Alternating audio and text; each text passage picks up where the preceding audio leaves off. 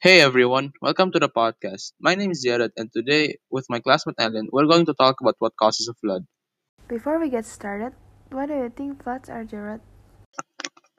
Well, floods are water overflowing into the land that's normally dry.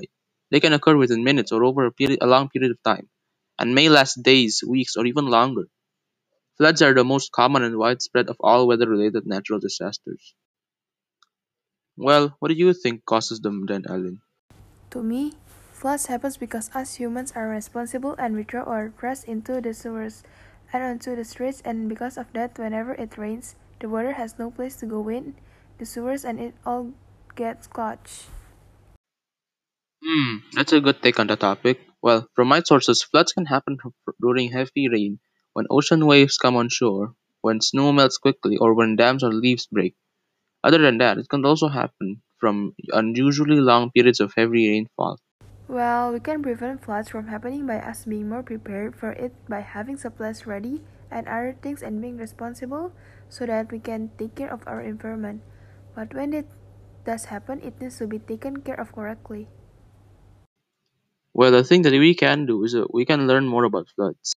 Do you know where floods occurs most of the time? Ah, yes, floods happen mostly at densely populated areas, which are high at risks for flash floods. The construction of buildings, highways, driveways, and parking lots sometimes increase flood potential by reducing the amount of rain absorbed by the ground. Other than that, areas that are near rivers are also at risk from floods. Another question is who experience these floods? People that experience these floods are mostly people who live near where floods happens. If you live near the rivers, the sea, places that rain a lot, or in dense cities, you could experience floods. Why do you think we need to learn about floods, Ellen? Well, as we said earlier, by learning about floods, we can prevent them and make sure we know what to do when they do happen.